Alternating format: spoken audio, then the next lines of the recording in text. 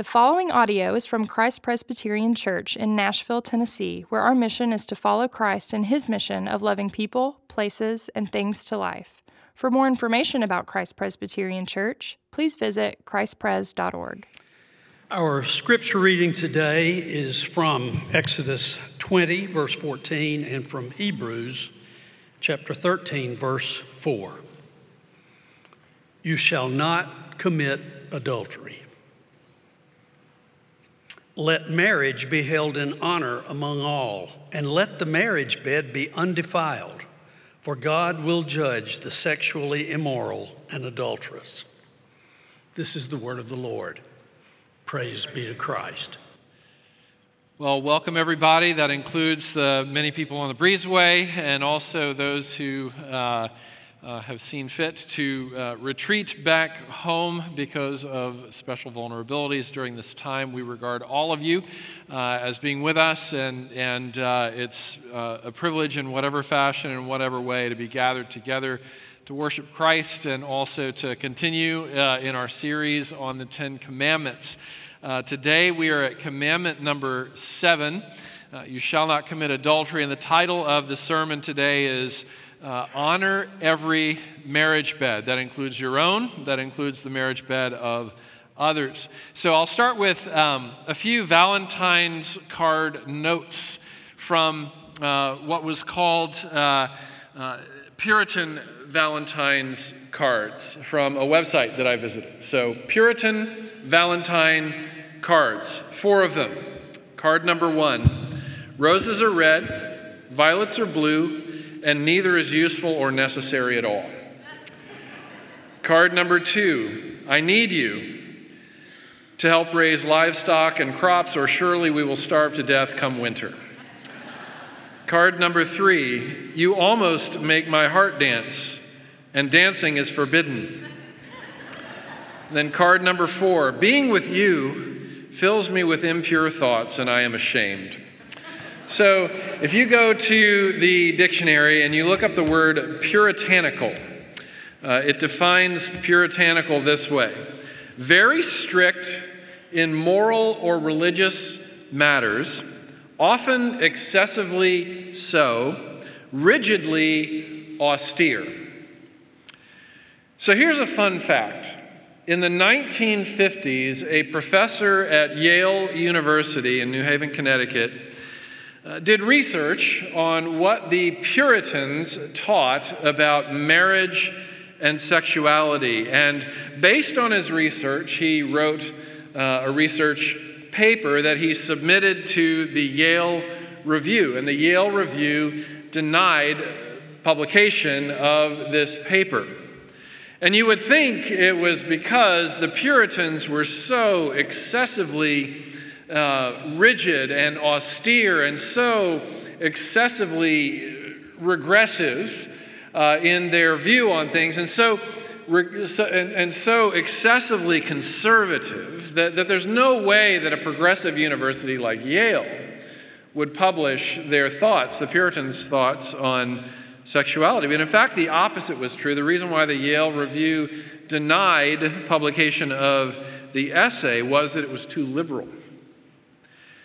The Puritan view of marriage and sexuality was in no way pornographic, but also unashamedly erotic, just like the Bible's teaching on these things. So today's verse is a very short verse from the book of Hebrews, and I'm going to cherry pick 3 words from that verse, try to unpack those 3 words, and then a 4th word to follow. So the 4 words are marriage, bed, judgment, and fulfillment. So we'll just go through those one by one. Marriage, first of all. Let marriage, it says, be held in honor among all. So important to note that the writer of Hebrews has an audience that includes single men and women in the early church, and also married men and women in the early church. And the message is clear throughout the Bible that God created the gift of marriage, and he also created the gift of erotic love within marriage. And he also clearly defined all of the above as follows: one man, one woman, in a lifetime exclusive covenant with each other. All the way back to Genesis, all the way back to creation, where it said of Adam and Eve, the man, actually of future generations, because Adam didn't leave father and mother. He was actually created out of the dust. But the man will leave his father and mother, be united to his wife. The two of them will become one flesh. They were naked and they were unashamed. So the marital union is both pictured and also taught as a union that is physical, but also spiritual, emotional, relational, public, legal, permanent. So, according to the Bible, marriage is for a man and a woman, and sex is for marriage only. And that feels a bit limiting, perhaps. But within those limitations, there are also certain freedoms that I'll get to in a second. But does the Bible teach these things? And the answer is yes, the Bible teaches these things. They're actually bookends. History begins in the early chapters of Genesis, the first book of the Bible, with a marriage between Adam, a man, and Eve, a woman. And the two come together and have children, Cain and Abel, in Genesis chapter 4, and so on. And then the last chapters of the last book of the Bible, Revelation, talk about how at the end of time, out of heaven will come what is spoken of as a bride beautifully dressed for her husband, a she and a he, speaking of Christ and the church, the ultimate fulfillment of this gift of marriage. And then in between that, you've got the Old Testament affirming this teaching. You've got the Song of Solomon, which pictures intimacy within marriage, especially erotic intimacy between husband and wife. Then you've got the book of Hosea, where the wife, Gomer, goes astray and is unfaithful to the marriage. And Hosea is called upon by God to pursue his unfaithful wife, to bring her back home and to reunite with her in marriage. And Gomer is called to renounce her unfaithfulness and come back together with her husband Hosea. And this whole exchange, this whole reality between Hosea and Gomer is meant to be a picture of how God, the faithful one who is always faithful, pursues his unfaithful people. But then there's the New Testament, Ephesians chapter 5, where Paul, a single man who never had a wife, who never had biological children of his own, but who had many spiritual children, who is the foremost teacher on marriage, second only to Jesus. As a single man, the Apostle Paul writes about how husbands and wives are given to submit to one another out of reverence for Christ. The wife is to respect her husband. The husband is to love his wife as Christ loved the church, and so on. And then in Matthew 19, Jesus solidifies the creation narrative. In the beginning, Jesus says, quoting Genesis, God made them male and female. And the husband and wife leave their parents, unite to one another, become one flesh, and so on. So, unequivocally so, this is the biblical teaching. This applies to all times, all seasons, all cultures, all seasons of history. And I realize maybe that's not popular with everybody, but it is what the scriptures teach, that God designed all of this and God defined all of it as such. So that's marriage from the scripture's perspective. But then the second word is bed, which communicates some of the freedoms that God provides within the boundaries and safeguards and guardrails of the marriage covenant. It says, again in Hebrews, let the marriage bed be undefiled. Now, just about anywhere you see the word bed in the Bible, it is metaphor for intercourse between a husband and a wife. God created, again, marriage for one man and one woman, and he created marital intimacy for marriage. And so he says, let not the marriage bed be defiled. And so biblically, there are three ways that the marriage bed can be defiled. One is adultery, which is the teaching of the seventh commandment, you shall not commit adultery. This is when one or both parties, openly or secretly, welcome third parties into the marriage bed. Marriage is meant to be exclusive in this way. So that's adultery. It's pretty clear, pretty plain. The second would be a marriage bed being defiled through what you could call partial nakedness. That is physical, but all other forms of nakedness, all other forms of vulnerability and transparency and intimacy are withheld, which makes physical intimacy actually feel a bit violating, a bit dishonest and injurious to the spirit between a husband and a wife, because marriage is meant to be a union of their whole selves, where both parties can be known and loved, where both parties can be exposed and not rejected, where both parties can be completely naked in every way and not ashamed, and where it is a safe context for all of the above. So another way to put it is that all of life between a husband and a wife is meant to function as a form of foreplay, you could say, where through an all day, all week, all month, mutual submission, regular cycles of repentance for the ways that we hurt each other, and regular cycles of forgiving one another when we've been hurt, regular cycles of serving one another, of expressing love and affection toward one another in various ways, regular cycles of honoring one another, regular cycles of demonstrating respect to one another. That sets the tone, that sets the climate, that sets the environment for the physical intimacy, which serves as kind of, the dessert does for a whole meal that has taken place before it. But if you isolate dessert away from the rest of the meal, it's sugary and it doesn't do what it's supposed to do. If you try to fill the entire person or couple's need for intimacy with this one thing and no other forms of intimacy or nakedness, so to speak, it actually has a negative effect instead of a positive effect. And so that's number two. The third way that the marriage bed can be defiled is through what you could call able-bodied abstinence. Able-bodied abstinence, where one or both able-bodied parties. Now, there are certain instances where a husband and or a wife have become disabled from being able to engage physically because of aging, because of other factors. But we're talking about able-bodied husbands and wives here. 1 Corinthians 7 says, husbands and wives, don't deprive each other of the marriage bed. Abstain very infrequently, except for seasons of prayer that you both agree on. And then he goes on to say the wife's body belongs to her husband, and the husband's body belongs to his wife.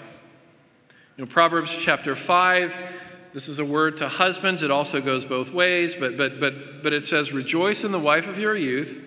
Let her breasts satisfy you at all times with delight. Be intoxicated with her love. This is why the Puritans were non-pornographic, but also very erotic in their teaching on these things. They were decidedly biblical people.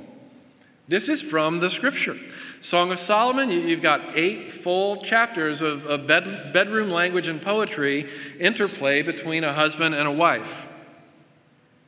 And so St. Augustine, who we get a lot of our sort of belief system, a lot of our theology and our specific theological heritage from Augustine.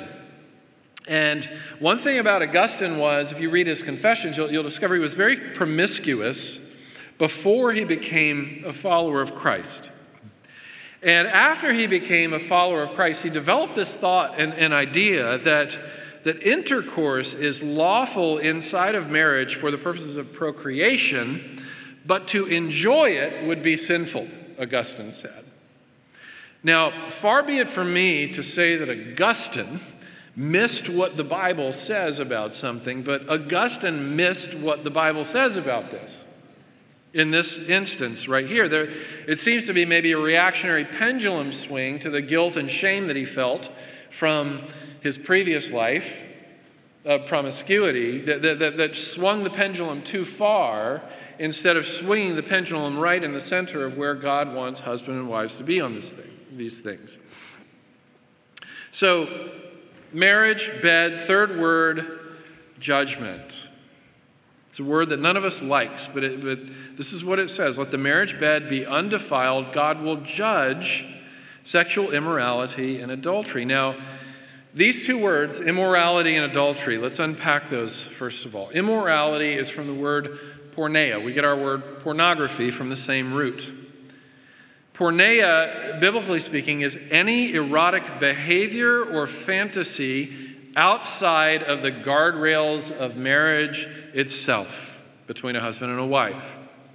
And so the second word, adultery, is the Greek word moikos, which is any emotional or physical betrayal of your or somebody else's marriage covenant.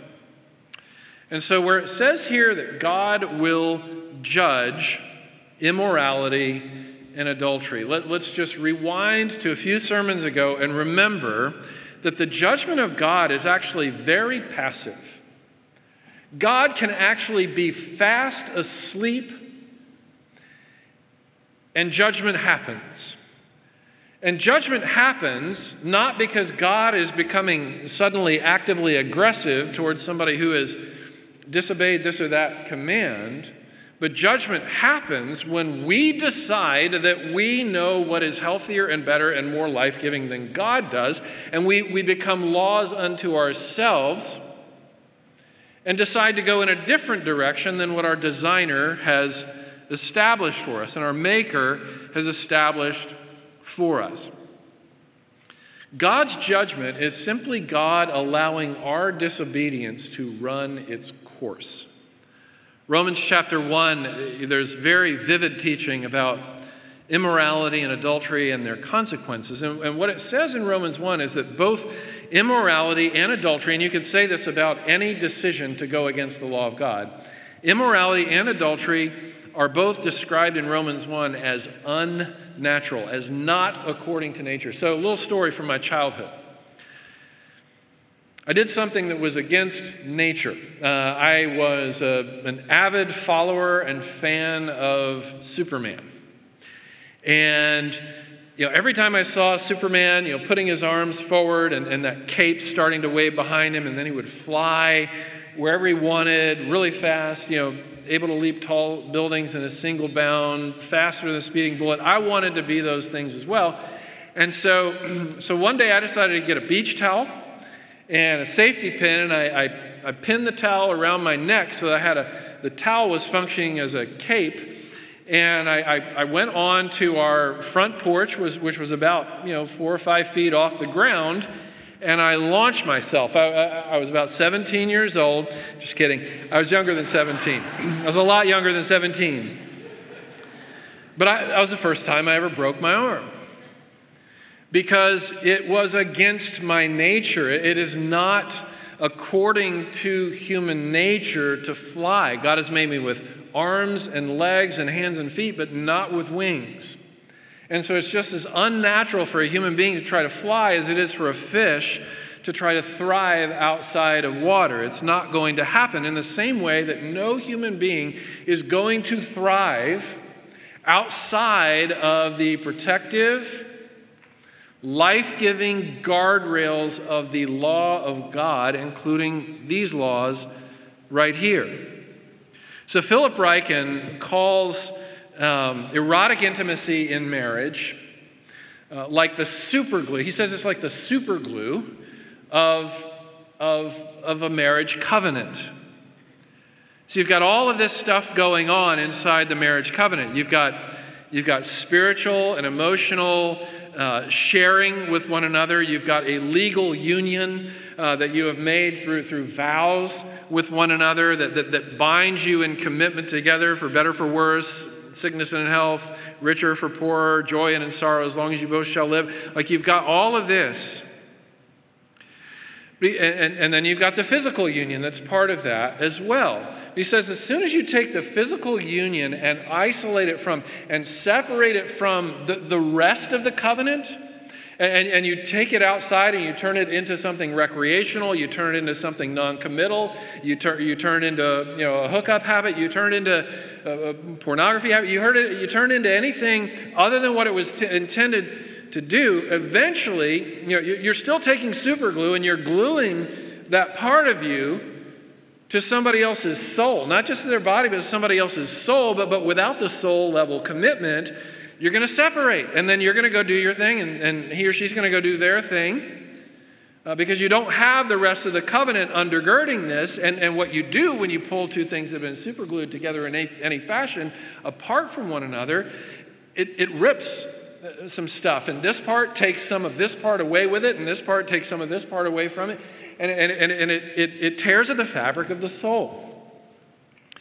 Because super glue is meant to make things stick. It's not meant to pull things apart. And so, inside of marriage, marital intimacy, the intimacy of the marriage bed, solidifies and strengthens everything else in addition to the physical. It solidifies and strengthens the spiritual connection, the emotional connection, all of it. Outside of marriage, it separates apart from the whole. And when we do this, it rips the fabric of the soul. Inside of marriage, sex is a powerful force for good. Outside of marriage, it's a powerful force for harm. Many of us have discovered this over the course of our years in one way or another. Perhaps this is why Jesus, he didn't command divorce, but he allowed it in the cases of porneia, specifically, Matthew chapter 19, porneia being introduced into the marriage bed. So that brings us lastly to fulfillment. This is important to say when we're dealing with the commands, when we're dealing with you shall nots, right? We think of sort of this austere, Pollyanna-like, preacher wagging a pointing finger at us. You shall not, you shall not, you shall not. Every time the Bible says you shall not, there is a you shall and you can and you may on the other end of it. Every time the Bible says God will judge, on the other end of it, there's also a God will prosper. God will judge if, God will prosper you if, and then he fills in the blank with that which is unhealthy and not according to his design over here. And over here, he fills in the blank with that which is healthy and according to his design. It says in the first Psalm, blessed or happy are those who delight in the law of the Lord. That person is like a tree that's planted by streams of water, which yields its fruit in season. Whatever that person does prospers. So my last words here, going into the Lord's Supper, I want to talk about the two fundamental uses of the bed. And I know kids, you jump on the bed, so that's a third use. If you're a kid and listening to kids also, I apologize for preaching this kind of message while you're sitting next to your mom and dad. I know it's awkward. Hopefully they'll give you an extra donut for sitting through it after the service. But here's what the bed does. The bed provides a place of rest for all. And it provides a place of intimacy for some. A place of rest for all. So here's the spiritual application. There's a rest that goes deeper than physical in the gospel of Jesus Christ. It's a rest that God gives us from the burden of our own failure to abide by these things. It's a rest that tells us that when we have been unfaithful, God has stayed faithful. When we have walked away from God, he has stayed true to us. That he will never divorce us, that he will never leave us, he will never forsake us.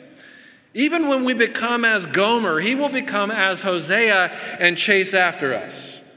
He will not forsake us for past mistakes that we regret, for even things that are going on right now. He will not forsake us, which actually becomes our motivation for being faithful to him moving forward. A place of rest. Rest from our failure.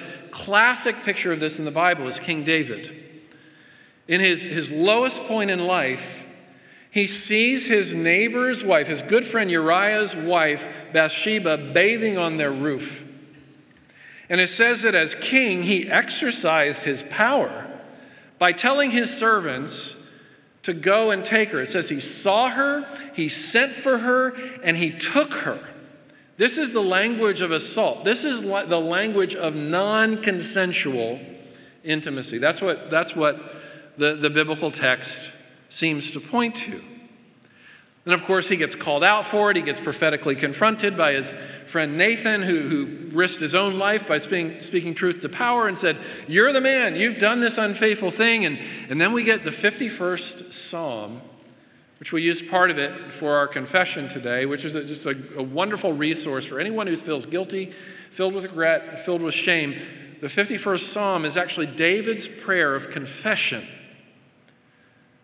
for immorality, for porneia and moikos, for defiling two marriage beds, his own and his neighbor's.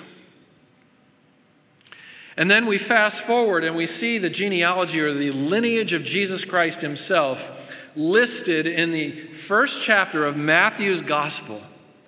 And in there it says that David had a son named Solomon by the wife of Uriah. That is not meant to be a statement of shame, but a statement of how enormous the grace of God is, because that story unfolded as well. Here's the grace that happened to David. God forgave him, but as if that wasn't enough, and it was enough, it appears that Bathsheba did as well. You saw me, you sent for me, you took me, you got me pregnant, you killed my husband in order to cover yourself. But what does the rest of the story tell us? At some point, God had done a work in Bathsheba's heart so deep that it appears that she would forgive him, and she married him. She married the mistress. The against her own will mistress married the man. Later on, and it said that David knew her. He knew her, as they say, as the Puritans say, in the biblical sense, and gave birth to a son. And instead of telling David to name his son, God said, "I'm going to name your son. And I'm going to give him two names, and both of these names, it's as if these are my words spoken over you. Name him Jedediah, which means beloved of God. Name him Solomon, which means peace." This is God's response to our infidelities. When we come to him, as David did in Psalm 51, and say, "Have mercy on me, O God, according to your unfailing love, according to your great compassions, blot out my transgressions, wash away my iniquity, cleanse me from my sin. Let there be joy and gladness. Let the bones you have crushed rejoice. Let the misery that I brought on myself be healed." And the words that God gives in response are, "Beloved of God, peace." The bed is a place of rest, pointing to the rest of God. There are others in the genealogy. Abraham was a horrible husband, mistreated his wife in a horrible way, made her vulnerable in a horrible way. Tamar, also listed in the lineage of Christ, an assault victim, a sexual assault victim, Tamar was. Rahab, also listed in the lineage of Christ, who had been a prostitute. That's how big the grace of God is. When we are faithless, when we are unfaithful, when we are Gomer, he is as Hosea, except more so. And then finally, the bed is a place of intimacy. The most memorable night of marital bliss is like a drop in the ocean of God's love. You know, I'm a bachelor this week because my wife is up in St. Louis taking care of, some of the needs that her parents have.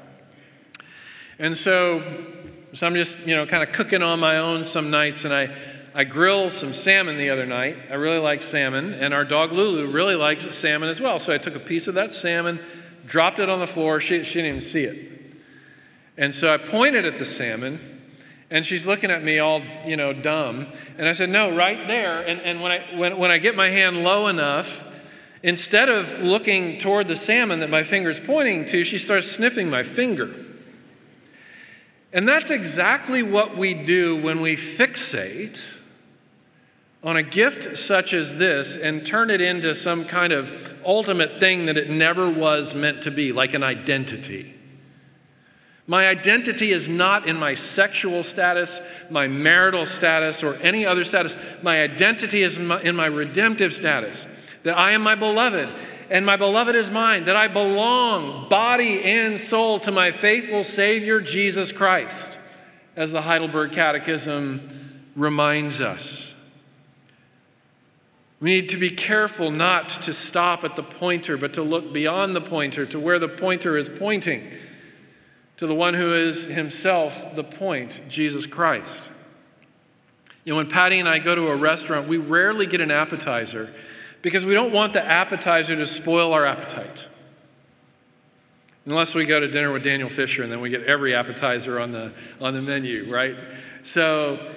But even when we get appetizers, we know just eat a little bit. Just eat just enough to whet your appetite for what's really coming. And that's what this gift of marital intimacy is given for, not to be the point. One of these days, our bodies are all going to grow tired and old, incontinent and impotent with respect to these things.